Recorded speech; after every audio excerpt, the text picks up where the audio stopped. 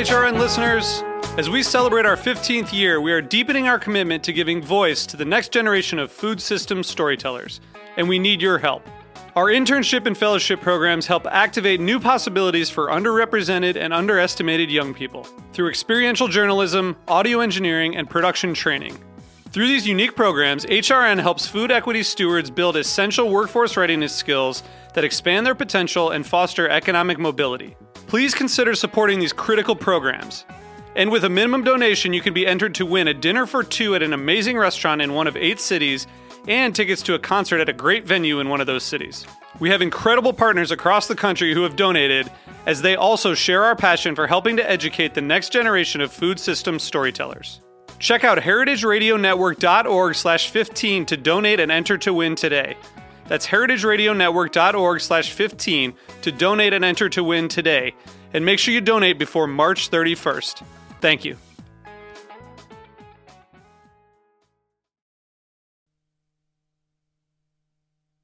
Today's program is brought to you by the International Culinary Center, offering courses that range from classic French techniques in culinary, pastry, and bread baking to Italian studies to management, from culinary technology to food writing, from cake making to wine tasting. For more information, visit culinarycenter.com. I'm Dave Arnold, host of Cooking Issues. You're listening to Heritage Radio Network, broadcasting live from Bushwick, Brooklyn. If you like this program, visit heritageradionetwork.org for thousands more.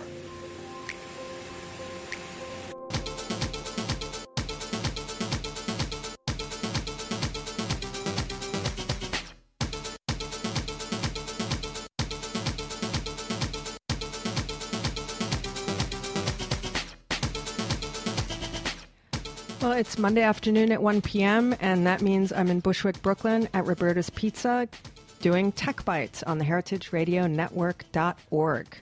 Tech Bites is a show where we talk about the intersection of food and technology. I think it's a lot of fun, and if you think it's a lot of fun, listen in every week. Go to iTunes, download the podcast, go to Stitcher Radio, subscribe to it. And if you really, really think it's a lot of fun, then think about donating to the heritageradionetwork.org. It's a great organization, and you get a pizza tote bag. The first thing I like to do on Tech Bites is to introduce everyone in the studio so you can match the names to the voices. The most important person here is Jack Inslee, who's the engineer who turns me talking in a shipping container into a webcast radio. He's also the executive producer of Heritage Radio and the host of a really fun DJ dance party called Full Service Radio on Thursday nights at 7:30. Hi, Jack. How's it going? I'm going pretty good. I saw you sent the intern out on an errand. A lunch run. Lunch run. Lunch run on the day when we have a first on Tech Bites. We have food in the studio, which is exciting. Who knew? That's okay. Also in studio today, we have our guests. They are the founders of an app called Savory, which is food made to order and delivered. First up, we have Dhruv Singh. Hey there. Jose Fuentes. Hello. And Andrew Clark. Howdy. So the first thing we do on Tech Bites, we start off like any good meal with an appetizer, and that is where everybody talks about their favorite app right now. So you have a few minutes to think about what you're going to say. The app I'm going to call out today is called Dark Sky, and this app I don't actually use. It was sent to me via email from a Tech Bites listener, also named Jennifer, but not me. And she sent it in because she had listened to the episode where Jack was looking for a cool, good weather app. So Dark Sky uses the phone's GPS to precisely forecast your weather down to the minute. And it's a very well-designed, elegant interface, so it will pinpoint exactly where you're standing and tell you it's going to start raining in 13 minutes.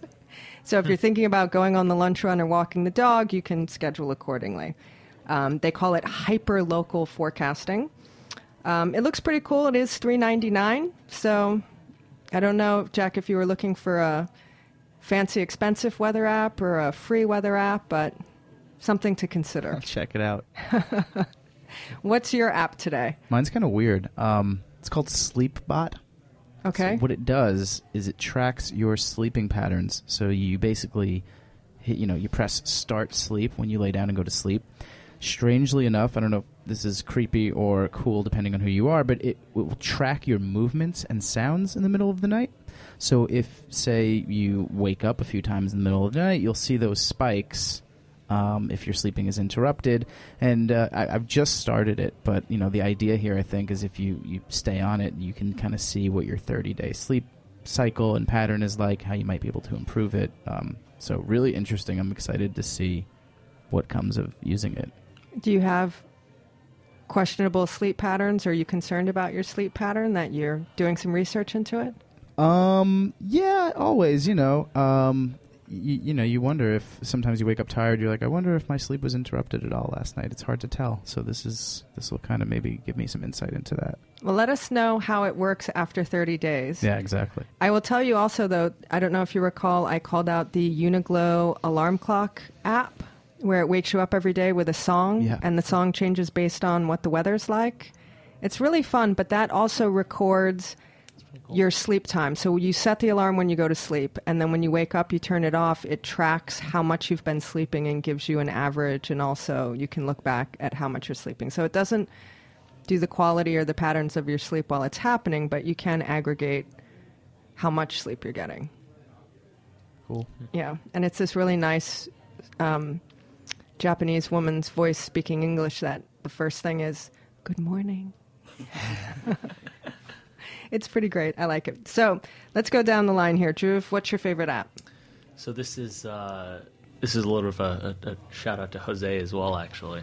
But I very recently started using Duolingo, which was Jose's. He's one of the founders there prior to our venture together, and I am learning Spanish faster. And I love languages. I've always been interested in them, but I've always been horrible at actually becoming a natural speaker in another language. But I feel like I'm learning faster than I ever have before, and if that's not true, at least I'm having fun while doing it. Well, that's the important part. Yeah.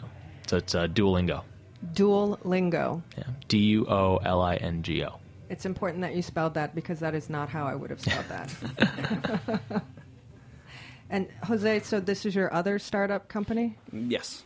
Are you a serial startup guy? I guess you can say that. Yeah. I enjoy the process of going from idea to execution. Okay. And building stuff that people love. Okay, fair enough. What's your app? And you cannot say any apps that you own or are creating. Of course. So I would say the safe one would be Acompli, which is now a Microsoft Outlook. It's an email app that has calendar and get a lot of email.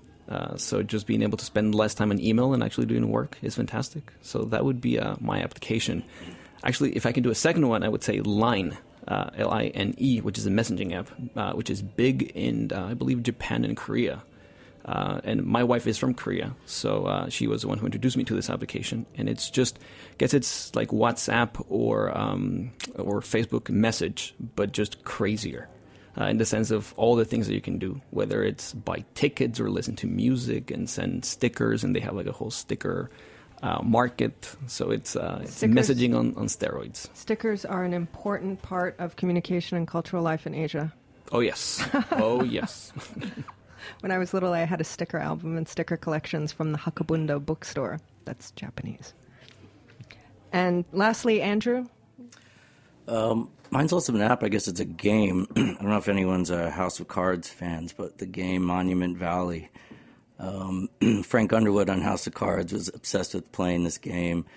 And as soon as I saw the episode, I downloaded it like a few 100,000 other people.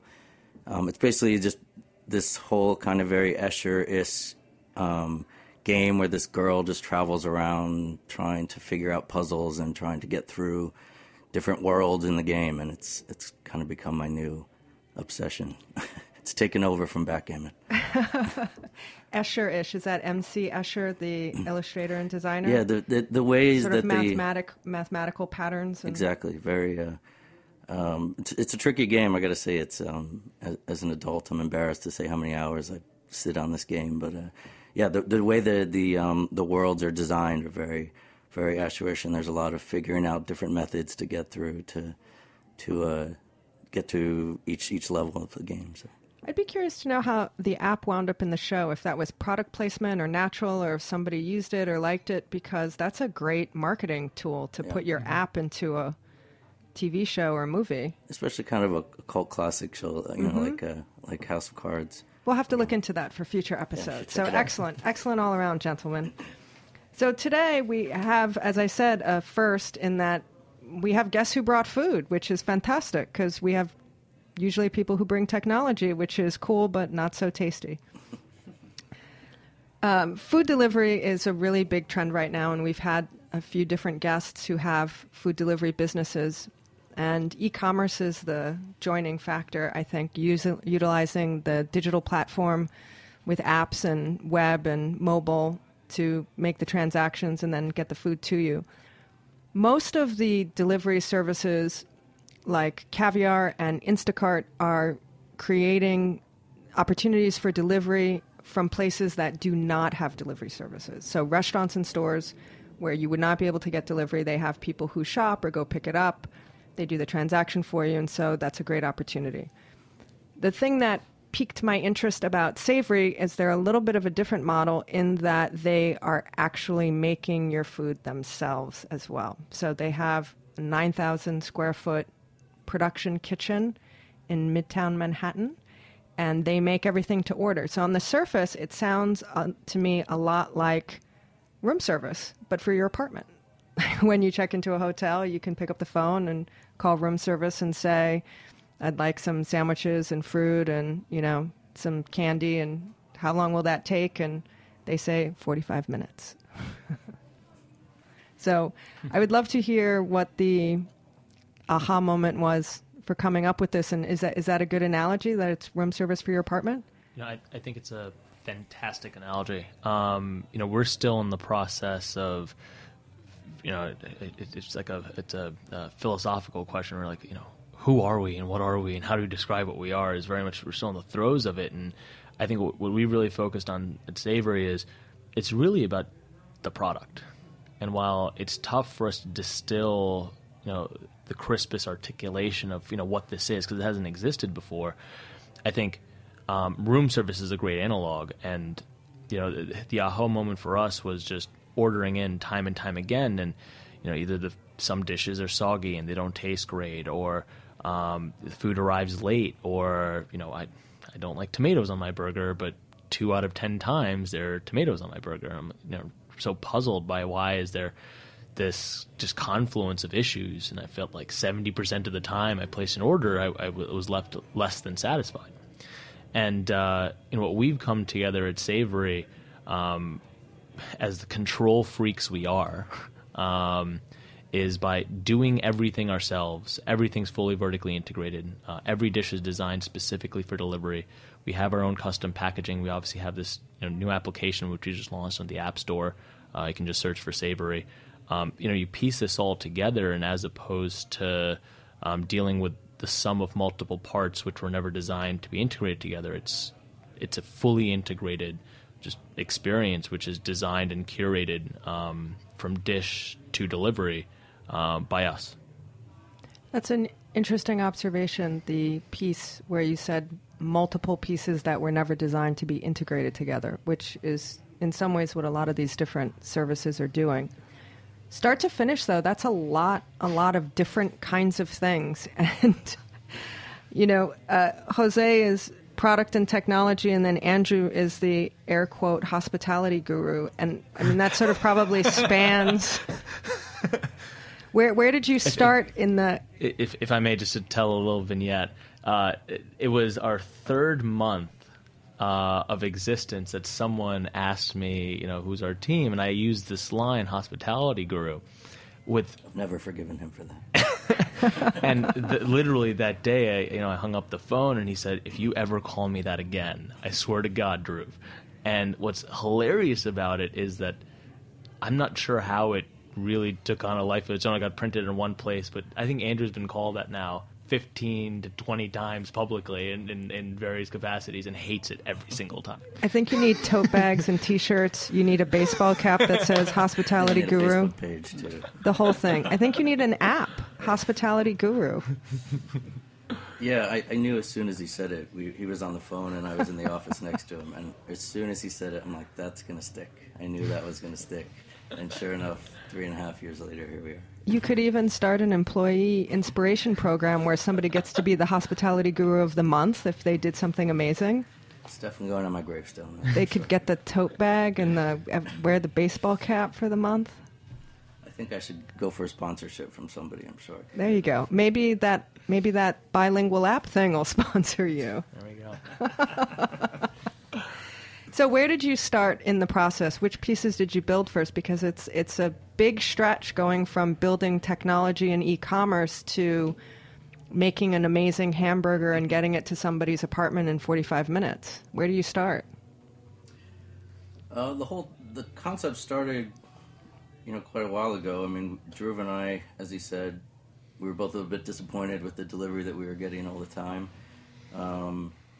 Trying to fit all these pieces together, the production of it, the real estate portion, the delivery of it, the branding of it, has been just a work in progress. As Drew likes to say, there was no silver bullet that we found or figured out. It was thousands of little lead bullets.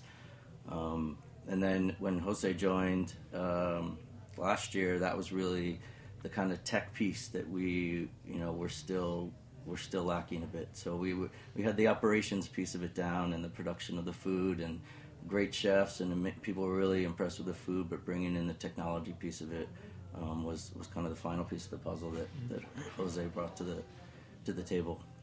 And Jennifer, I think you hit it spot on, which is there are so many components, how the food's designed, so menu creation, selecting the dishes that can be thoughtfully engineered for delivery, and then actually engineering them and taking, as an example, using panko breadcrumbs, larger Japanese breadcrumb to ensure that our breaded items hold their crisp longer. And then so then you engineer the dishes, and then after that we designed all of our much of our packaging is custom. So we went through the process of designing that. We built a kitchen facility and engineered the flow and designed processes for packaging, so we have a less than 2% error rate. We've designed an application. We run a logistics team. You put all this together, and we have our employee count is in 3 figures now, and it's something where you say, where do you start? And I think part of the challenge we're finding, going back to your original question, how do you even describe this thing, is it is all of these things that make Savory.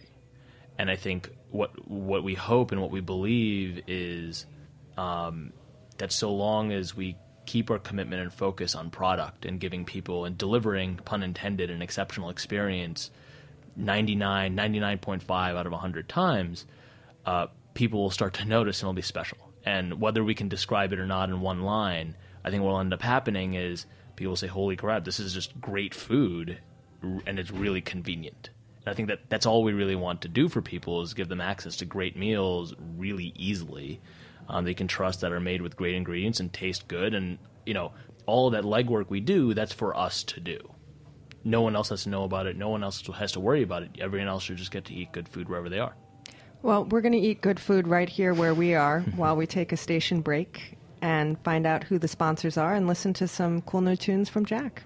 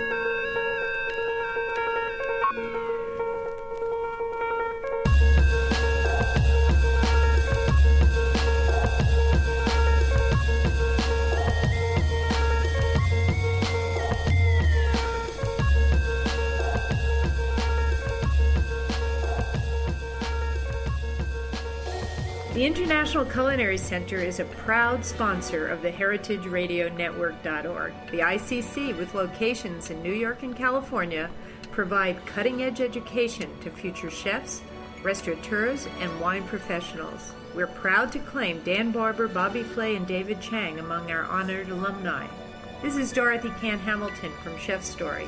Check out our ICC website at internationalculinarycenter.com. Well, if you've just tuned in and you're wondering what the hell you clicked on, this is Tech Bites on the Heritage Radio Network, broadcasting live from 2 shipping containers in Roberta's Pizza in Brooklyn. Tech Bites looks at the influence of technology on our culinary life, and today we're talking about Savory, a brand new app in the iTunes store that essentially lets you order whatever food you want to be delivered to your apartment or office in 45 minutes. So we're sitting here with 3 of the founders, head honchos, and the hospitality guru, learning a little bit about how they do it. One thing that struck me when we were talking about the process of R&D, research and development, what kind of food works best, travels best, and the packaging, it made me think about all the research they do in the airline food business. That's really an arena where they spend a lot of time, maybe not successfully, talking about what food travels best, how you're going to reheat it or eat it and package it in the containers. And, you know, they're constantly trying to invent a better product and a better way to deliver it. So share with us some of the trial and error and success and failures of your R&D process, because restaurants don't R&D for delivery. Yeah, I mean, that was a lot of the challenge, and it always has been for our chefs and for us, you know, from the very beginning. You know, it's a very different mindset than going from the kitchen to the dining room when you now are going from our kitchen to your dining room.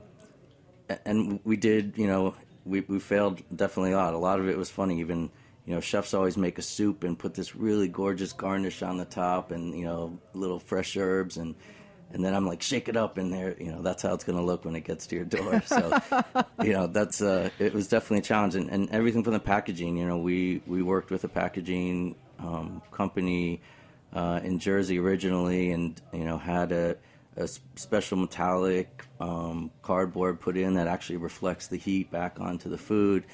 You know, and then everything, as Drew mentioned, you know, deliveries, even in good restaurants, delivery is kind of the redheaded stepchild of, you know, the restaurant world. So we were entirely focused on the delivery and not on the dining room. So from the panko breadcrumbs to cooking a steak differently because of carryover cooking, to packaging that's designed and when it sits on a bike for 30 minutes and we ride a new dish around the city for 30 minutes just to see what's going to happen to it. Really do a lot of R&D for every dish that eventually goes on the menu. So you have a bike test for all the new products. You package it up, you put it in the containers, and then someone rides around with it? Exactly. Is that one of your delivery people, one of you guys? Do you have a special R&D bike rider? Use a city bike? It's one of our delivery guys.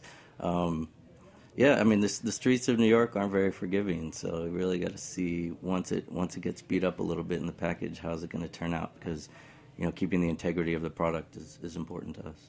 I love that. Do you have other sort of obstacle course tests? You have the shake test. You have the bike test. Is there a subway test or crowded elevator, walk up 15-foot, 5-flight walk up test? Throw off the balcony test. we you know, what we started doing in the summer was we'd actually just take it, and after it goes around, we'd throw it inside our walk-in refrigerator as well. She's got to be able to make it, or throw it in the freezer, even better, especially with this last winter. You got to get well below 32 to make sure it's able to retain heat as well.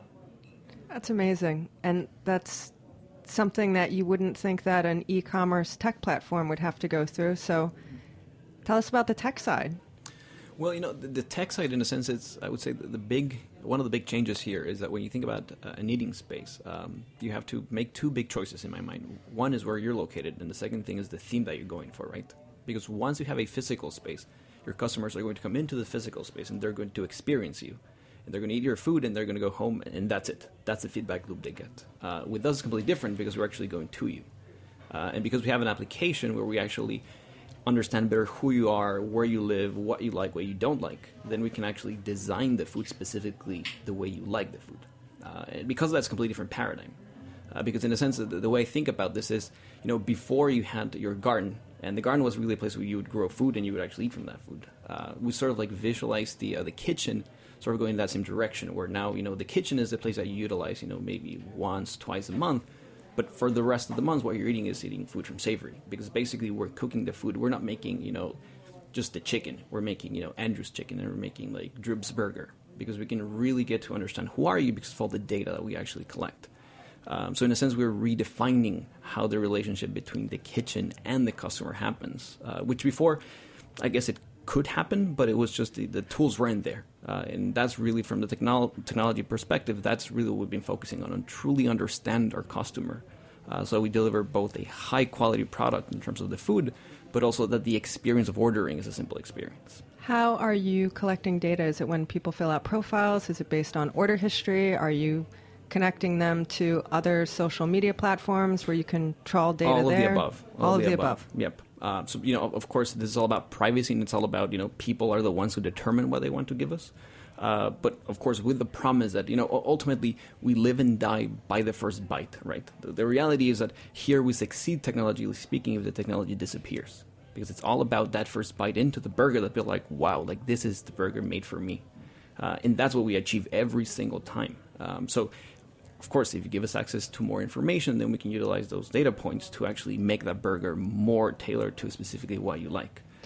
If that's not your thing, then, you can still have a fantastic burger.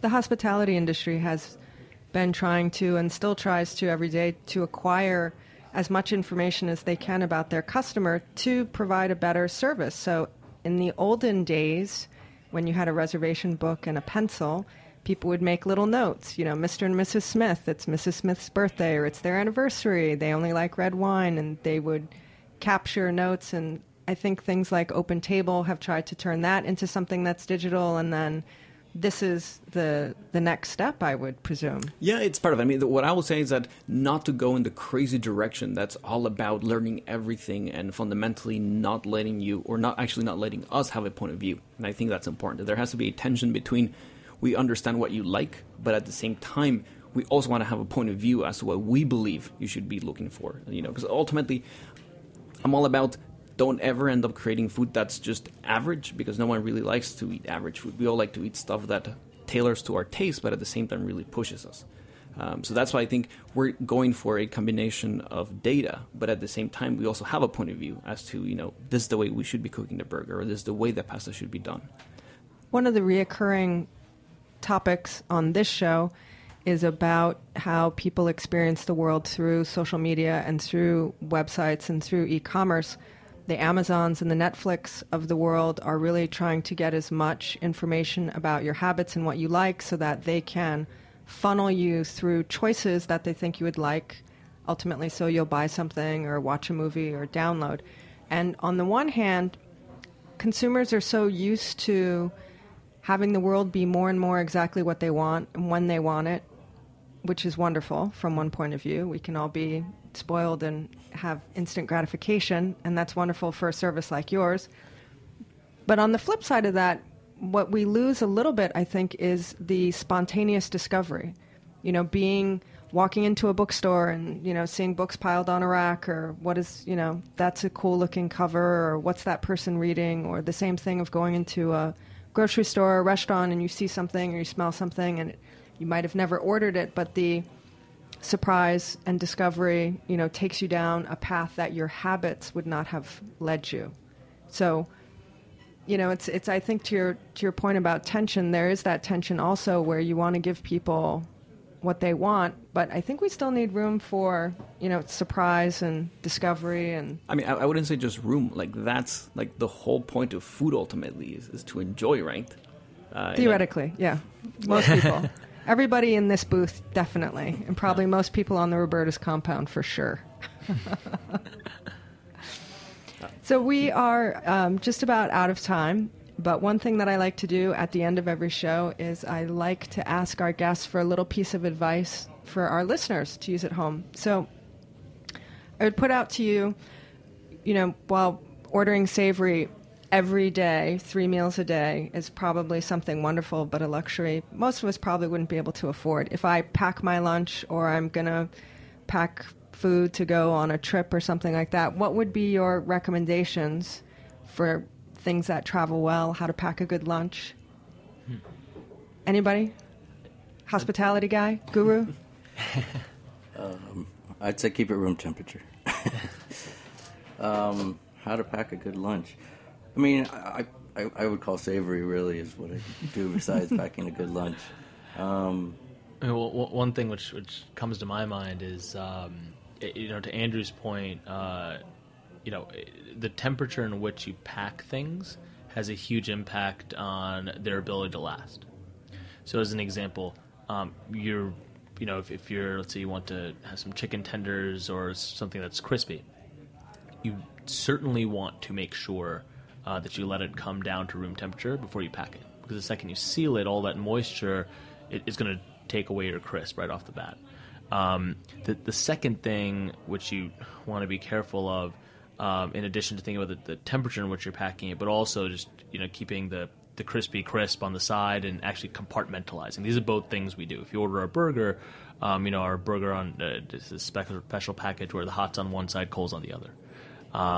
Or with our French fries, we don't pull them straight out of the fire and then put them in the packaging. We also have selected. We had a large French fry taste test to actually find the French fry that travels the best. But that really is a critical issue about delivery, which is the soggy fry. Mm-hmm.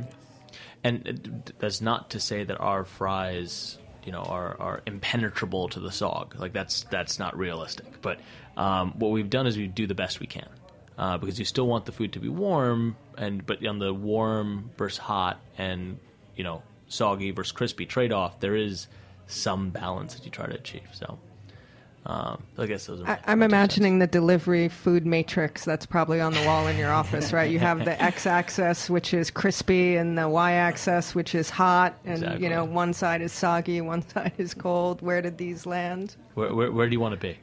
Exactly. Well, I want to thank you all for coming out to Brooklyn to spend some time talking with us today on Tech Bites.